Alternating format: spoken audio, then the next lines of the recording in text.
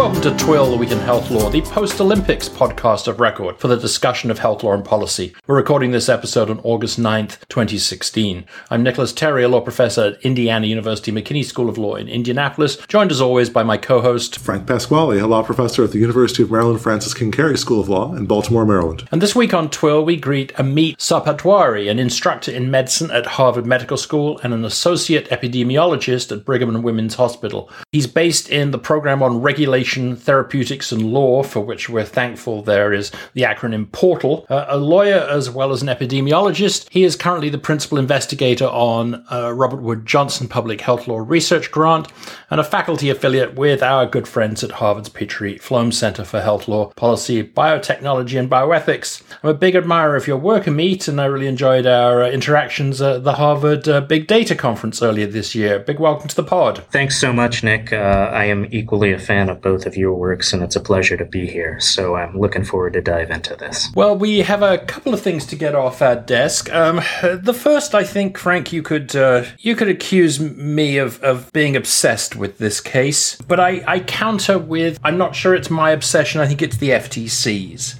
and of course I refer to the case that will not die, that has found its way onto the pod many, many times. It's LabMD. And yes, LabMD remains alive and kicking. Recently, the FTC reversed the ALJ initial decision that had dismissed the FTC charges. And if you remember, dear listener, this was an FTC case brought against a medical testing lab. Basically, it's a security flaw case. Someone had put the LimeWire download program onto one of the computers, and the allegation was that the essentially PHI had been exposed. I've always loved the case because I've viewed it as an attempt by the FTC to deal with the sectoral privacy protection problem that we have, in that the FTC took the position with this case that it didn't matter that this was, or at least could be, a HIPAA-covered entity. The FTC still had jurisdiction. And I think beginning to paper over those cracks between our regulatory zones is something that is increasingly important. But the case really sort of has chewed along on the basis of some evidentiary questions and questions that I think, at least for an outsider, make the case look a little weak for FTC. So it surprises me slightly that they've persevered. But also on the standard to be applied with regard to security and I guess also privacy issues by extension under the unfairness prong of their jurisdiction. And the other slight surprise I have, I think, is because since FTC won the Wyndham Hotel case, I wasn't quite so sure as to why they needed to persevere with LabMD. Anyway, they disagreed with the ALJ's approach to unfairness and also to damages, and took a very strong position that LabMD's data security practices were unreasonable and constituted an unfair act or practice under Section 5.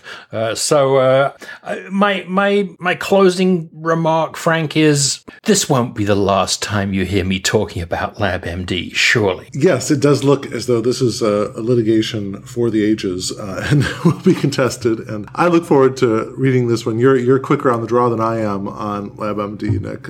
I did take a look at the very lengthy ALJ opinion, and I really look forward to seeing how the Commission dealt with and rebutted various points in it. In terms of my first lightning round item, I wanted to throw our readers' attentions to a story in NPR that was about federal officials trying to stop social media abuse of nursing home residents. And it's particularly of interest to Twill listeners because this was thanks to a story by Charles Ornstein, who was a show guest a few months ago, on some really terrible abuses of nursing home patients by staff who took pictures, shared them on Instagram or Snapchat in ways just meant to humiliate or entertain in an extremely misguided way the people whom they were supposed to be serving.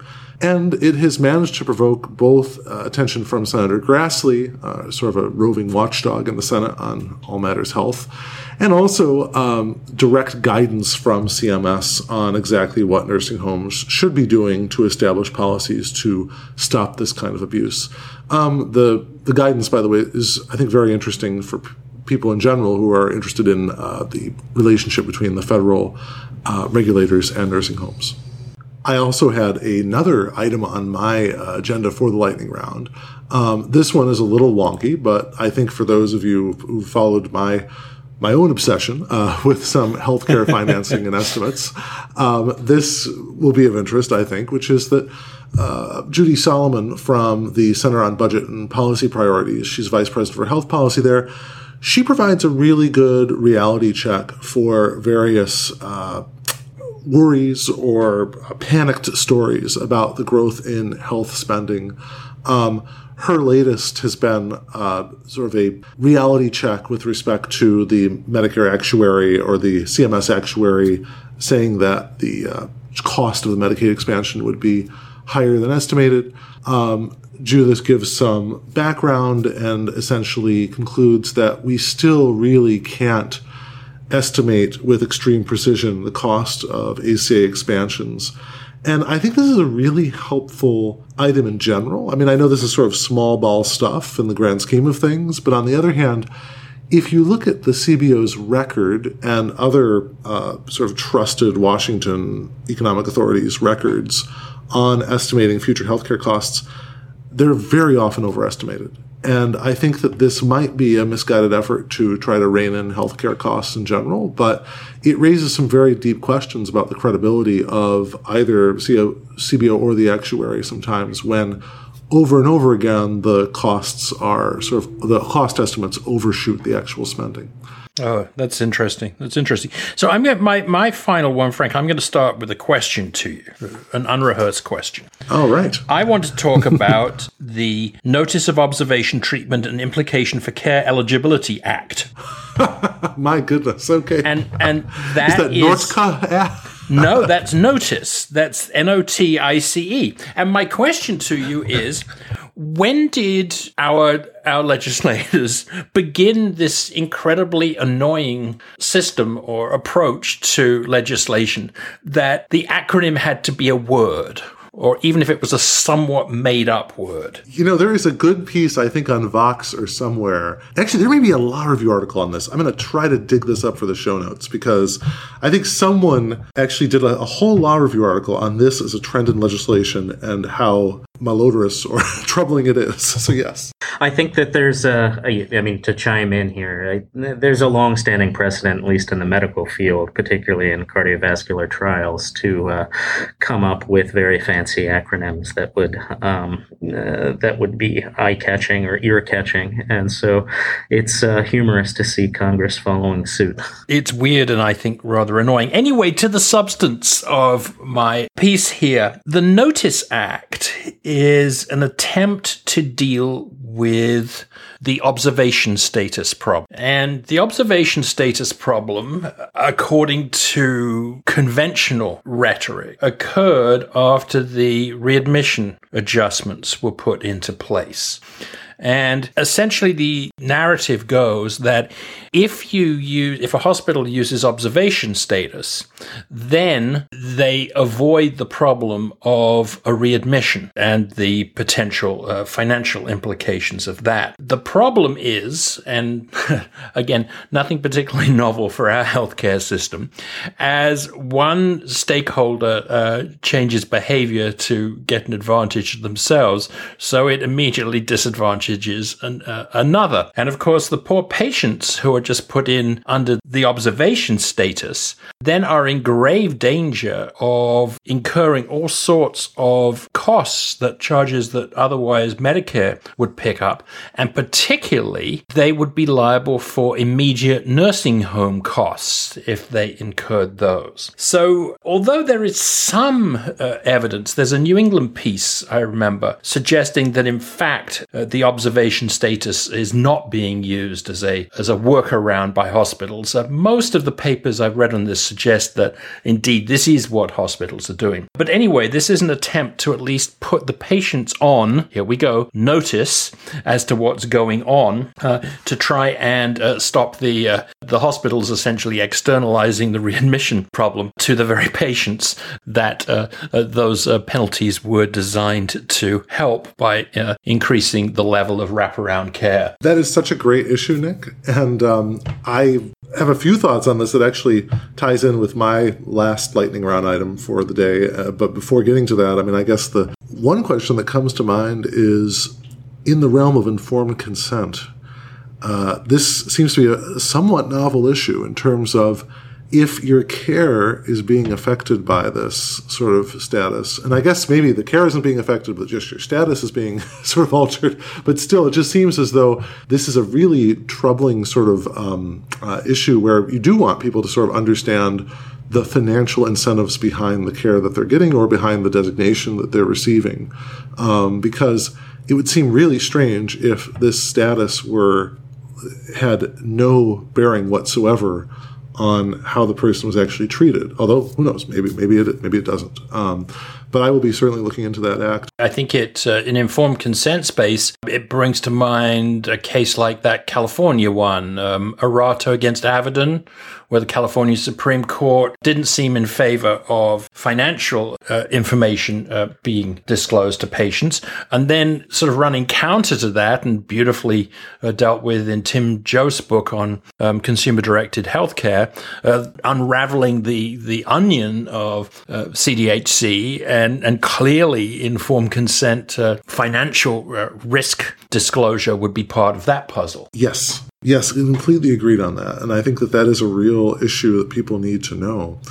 I mean, and another thing that I think is really interesting is, this ties in so beautifully with this final article I wanted to go over from Ashish Jha in the JAMA forum called Will Episode Payment Models Show How to Better Pay for Hospital Care?, where he talks essentially about episode payment models for joint replacement and for coronary artery bypass graft CABG surgery. And the bottom line of this is, to make a very long story short, one of the things that Jha says would make this system better is to essentially have more patient-reported outcome measures for functional status. These patient-reported outcome measures are called PROMs, P-R-O-M-S. And the only worry that I have here is, coming into the podcast, the cost of data collection. I think that's been systematically understated. And I think in many ways our healthcare system, with the expansion of coverage, is running, as we heard from Dr. John Mark Hershen a few weeks ago, is really running at very high capacity. And, additional burdens, whether they have data collection or others, can be a bit dangerous. The other one that was sort of brought to mind by what you just mentioned, Nick, is the idea of, do you want to tell the patients the implications of their ratings of the doctors, right? Because if you just have someone get something and they have no idea what it means, maybe they're just going to be, they don't care. This is also known as the mechanical Turk problem sometimes. If you ask questions to research subjects on mechanical Turk, they may just want to get through the thing as quickly as possible. They may not give you the accurate answers.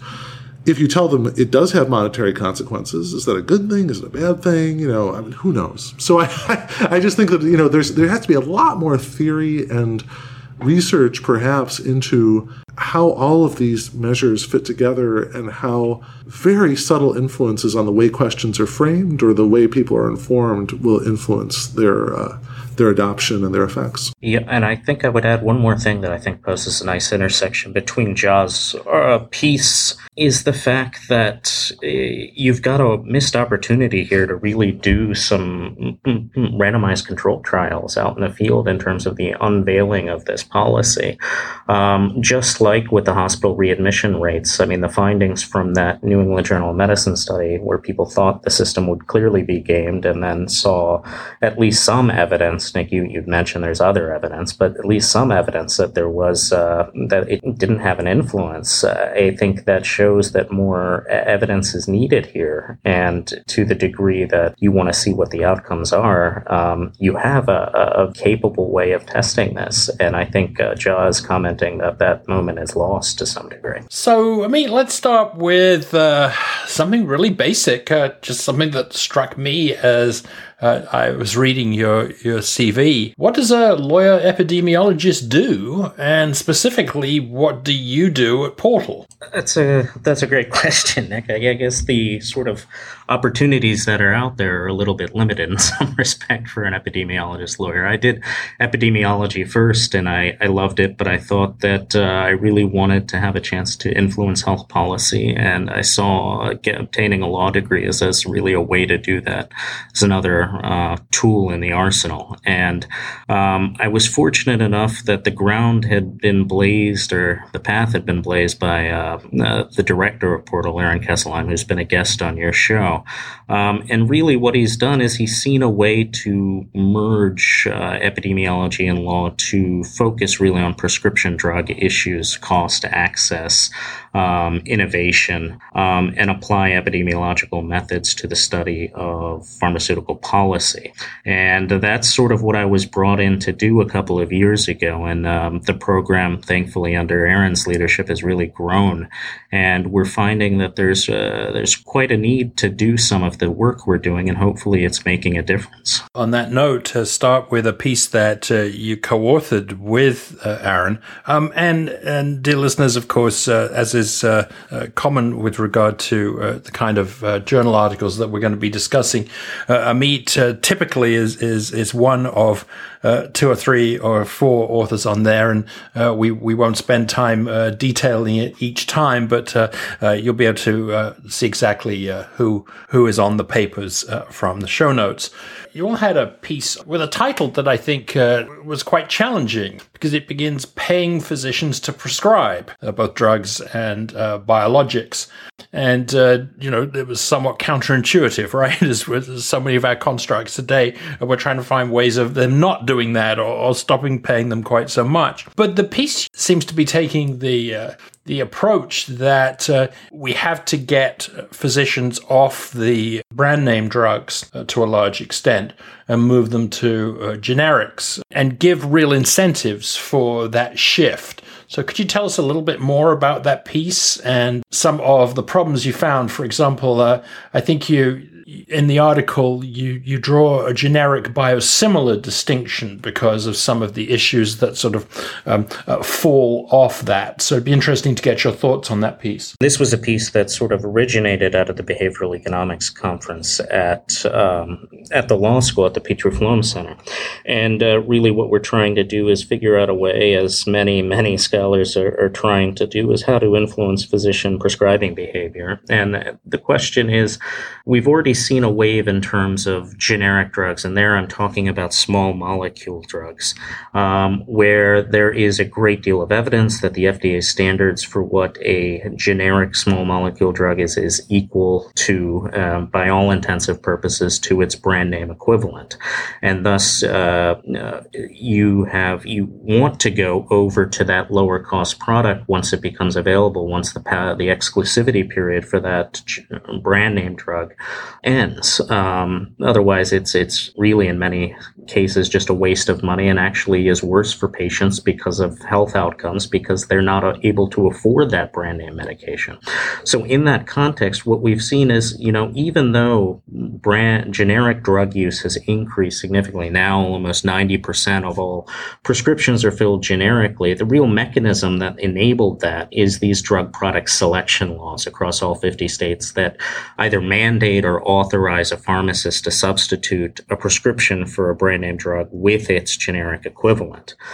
Yet despite, a great track record, despite over $1.5 trillion in savings over the past decade, there's still a great deal of skepticism from both physicians and patients about generic drugs. And where this is particularly concerning is in this context of biologics. These are more complex molecules. They are harder to replicate, and in that respect, the FDA doesn't consider copies of copies of biologics as generics. They call them follow-on biologics, and essentially they are similar to, but not deemed equivalent to.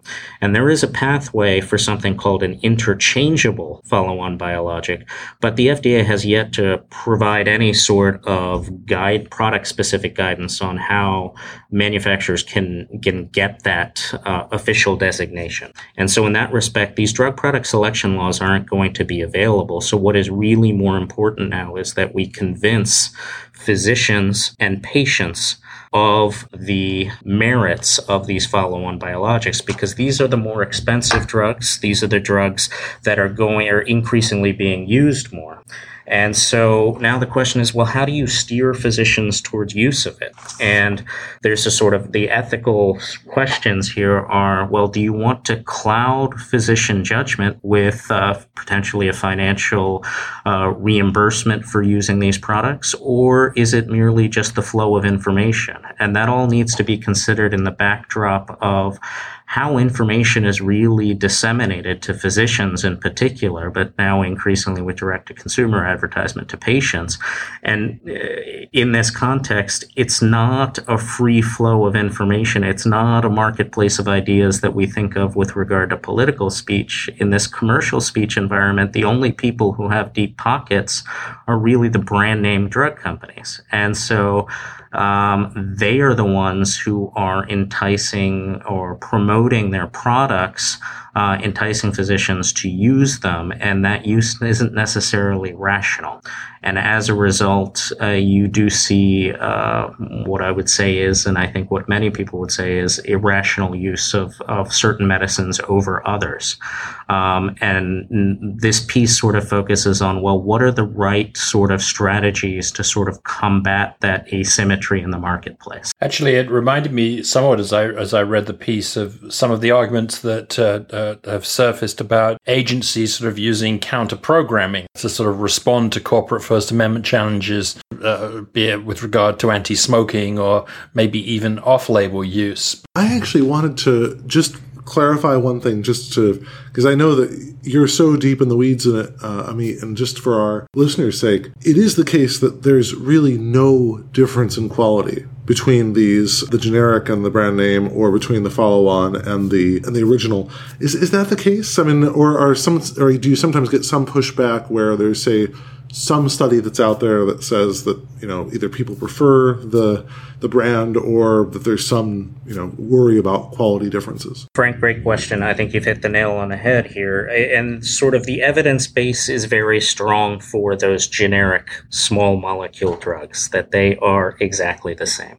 And yes, you do see some lower quality studies that say, there was this poor event. But what's increasingly coming out with more robust studies and a long track record of these robust studies is that in terms of safety and efficacy, they are the same. There is more of a question once you come to follow-on biologics, because these drugs they've been used in Europe for about 10 years, and they haven't been used in the States until this past year, and now there's only 2 on the market. So there's admittedly more concern because it's harder to replicate these exactly. That being said, the FDA standards are almost identical to Europe's standards, and in over 10 years of use, you haven't seen problems with follow-on biologics in Europe. So it is a case of do you trust the regulator or not? But I think that there is an important distinction to be drawn between, I think, what I would say is more legitimate concerns potentially about safety and efficacy with follow-on biologics versus small molecule drugs. I wonder if we could move on to another area. I mean, I think we've covered, admittedly, not in the detail that I'd like, but, have with some background and with some insights, the issue of counter-detailing there, or countering sort of the one-sided messaging often within drugs. The next item that I think would be of great interest to our listeners is your work on medical research ethics. And in particular, there is some work that you've done on the crowdsourcing of public health experiments. Could you briefly describe this article in response to Darrow's work, crowdsourcing clinical trials, and some of the concerns that you raised? Sure, I'd be happy to. And I think Jonathan Darrow, who is a former colleague in the division, and he'll be rejoining us later this winter, put forward a very nice piece sort of talking about the distinction between pre- and post-approval use of drugs and what that really means and whether or not that line is somewhat artificial and how we could use sort of crowdsourcing as a way to study observationally how these drugs fare on the market once they're approved early and really conduct some early, fast studies of them to sort of identify problems. And there's merit to that. That is part of a larger strategy that needs to be done. And we need to recognize that there's a lot of forces that are pushing FDA or pressuring FDA to increasingly approve drugs earlier and earlier in the testing process. I think what we sort of counter with, and this is a team that includes Chris Robertson and David Yoakum and Keith Joyner, is that we sort of say, yes, that is an important aspect in terms of contributing towards an evidence base for the drug, but that there are inherent limitations to observational data that you won't, in terms of unmeasured confounding and things like that, that will sort of, that will limit and potentially introduce bias into the findings that you have, that it's not the same as the gold standard randomized control trial. And there are reasons why we place faith in that randomized control trial. And then we extend and we pivot and we say that that sort of opportunity of using crowdsourcing isn't just limited to randomized control trials, potential or observational studies in Darrow's case of drugs, but you could also use it to sort of do pragmatic randomized control trials for more so a wider range of public health interventions in terms of when you're talking nutraceuticals, you're talking all sorts of avenues of exercise routines, things like that, that there's the ability here now to sort of do more rigorous studies of these in a wider platform with all the important caveats of sort of data quality and issues, but that there is an infrastructure in place potentially in which you could recruit and collect data on a very vast scale that could be quite beneficial for the nation's public health. You discuss in the piece the classic FDA one-time approval, pre-approval, or non-approval binary, and contrast that with CCT. Given the interest of the portal crew on innovation, is this an approach that can be used outside of the sort of the relatively narrow piece that you're discussing here? Are there other opportunities to break that binary and to move to something that's more flexible? It's a difficult question in terms of, particularly in the pharmaceutical sphere, is, the cat to a certain degree is out of the bag once you approve a drug. And even in the case of what you see with proposed legislation in Congress with the 21st Century Cures Act, something like limited indications for antibiotics. The problem is there's no restriction in terms of physicians' ability to, and for good reason, to prescribe things off-label. And increasingly, as we've seen, commercial speech rights have been increasing. And so the ability of pharmaceutical companies now post-Amarin to market things off-label. So the sort of concern is the mechanisms that you have in place to sort of constrain use of a product to its desperate need or its need while you evaluate more evidence is a very difficult and challenging thing to do. So now it's this question of how much exposure you think is warranted. And there are sort of mechanisms the FDA has in place, and this may segue into a different piece, but in terms of things like post-2007, Congress gave the FDA the authority to impose what's called risk evaluation restoration and mitigation strategies, or REMS, where they can put in place certain conditions of use. Now, the problem is the HHS, the Health and Human Services Office of Inspector General, a couple of years back, sort of issued a very scathing report saying FDA really didn't have any means of evaluating the effectiveness of these programs. And, the FDA admittedly said, yes, it's a very difficult thing to do. So in terms of moving beyond this sort of binary approach to something that would enable more access, but also assure very close monitoring, I think we're in a flux state right now where we're trying to establish what sort of balance we want as a public. I'm wondering if we could close out our conversation with a discussion of REMS and whether they're associated with less off-label use of medications. REMS, again, have been around since 2007, and nowadays there's a decent number of new drugs that have REMS, and the most sort of onerous of those REMS, there are different categories, something that can be as straightforward as a medication guide to what's called elements to assure safe use, which are rather more onerous. And those could be sort of mandatory enrolling of patients in a registry, restricted distribution through a specialty pharmacy, and also signed acknowledgement of sort of an understanding of risks among that patients and physicians both have to sign in an agreement to abide by certain terms. And so it's this more onerous realm of REMS, the ATAZU REMS, I'll call, is again the question of how do you study what their impact has been. And a problem with that is there's no convenient control for a lot of these drugs, meaning that there's not a period of time in which they existed on the market without their REMS. And so to sort of say what the impact has been is challenging. Now, we found a case which relates to sort of a rare autoimmune disease in which the REMS was put in place initially at drug approval, but because what the FDA thought, they sort of gave a somewhat ambiguous reason for removing it, but they removed the REMS, and so there's been a period of time where the drug has been on the market but without the REMS, and you now have sort of this pre-post ability to evaluate, well, what happens once the REMS was removed? And obviously with any pre-post study, there's sort of concerns about time trends and other things that might be going on. But what we notice is we found an association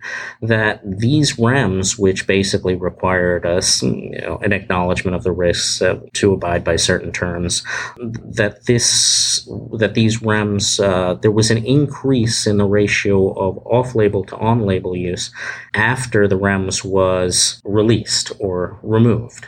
And sort of the question was then, does that mean, in terms of causal inferences, you can only go so far with observational studies, but somehow, if there really is an association between REMS and reduced off-label use, is that a good thing? Is that something we want to do? And you would sort of think in a case where a drug warrants a REMS, where you say that there's serious enough known or perceived risks of the drug that you want to limit its use as much as possible to populations that need the drug, you could say that that might be a good thing. But interestingly, in this case, it was a paradoxical example of where the off-label use was actually later found to be quite effective, and that evidence for that off-label use actually existed beforehand. And so the question was, were you actually doing a bad thing by restricting off-label use? And that is just a window into some of the complexity that the FDA has to deal with, and I think they're oftentimes maligned from all sides as for the job they're doing. But I think it is a very difficult job, and it involves weighing an incredible amount of factors. I think that trying to map out all the unintended consequences of many reform moves is very helpful. There's this one last article that I think sort of ties in with exactly the point you just made, which was the piece about using a drug safety tool to suppress competition. Another recent piece of yours. Could you briefly describe that piece? That is a piece, really, again, of unintended consequences. And there you've got a situation where these REMS, again, come on the market, and what we've seen is that, and again, not to cast any blame or anything like that, but as companies tend to do, they tend to see how they can maximize their revenues. And that oftentimes is in the pharmaceutical sphere, the concept of sort of evergreening comes up. We've seen that there have been select misuse of the REMS in terms of using them as a way to forestall generic competition. So a drug with known or suspected safety concerns warrants a REMS, and the brand name company then says, okay, we will set up a REMS that requires restricted distribution.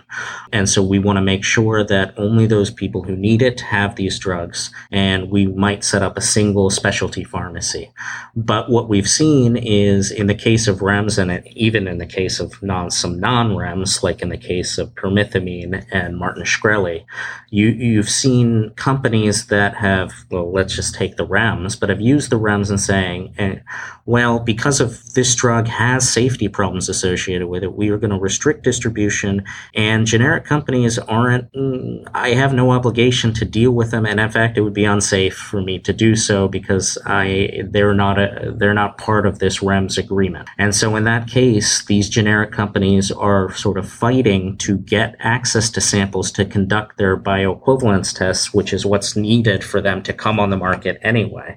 And so what that effectively does is it increases the time period of exclusivity for that original product, for that brand name product. And the longer exclusivity they have, the more profits that they reap. Ultimately, that's bad for the consumer and is bad for the regulatory system we've put in place, where we've sort of said, this is your defined period of exclusivity. Once it's done, we want generic competitors into the market to help drive down costs. You've also seen, in terms of misuse of REMS, the interesting case of trying to patent them. And Celgene is one company that has done this effectively. And patenting the REMS, what they've effectively done is to say, in one sort of egregious case, I will patent the REMS, then I will petition the FDA not to approve any generic products because they would have to have a different REMS in place, and having two REMS for the same drugs would be inherently unsafe.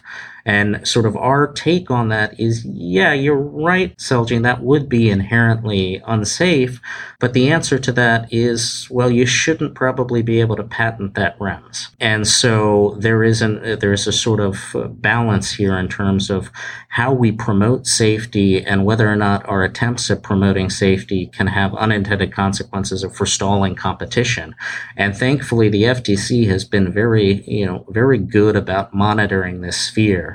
And you're starting to see sort of enforcement action being aggressively taken. And it's not just limited to REMS. You see misuse of other regulatory tools that have been used to promote orphan drugs, in the case most recently of AstraZeneca and Crestor, again, as tools to forestall generic competition.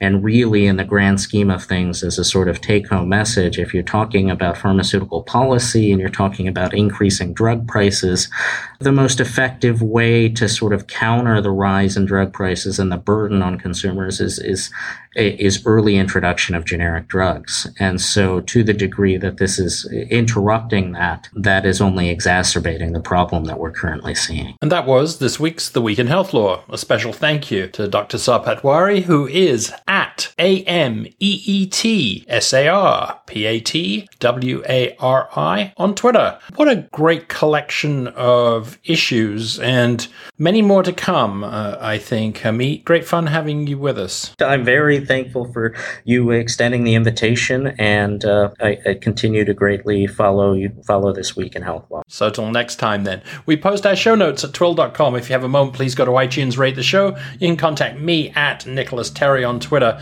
And Frank, where are you hanging out in the social media space this week? I can be contacted at HealthPI on Twitter. Thank you for joining us, and have a legally interesting but healthy week.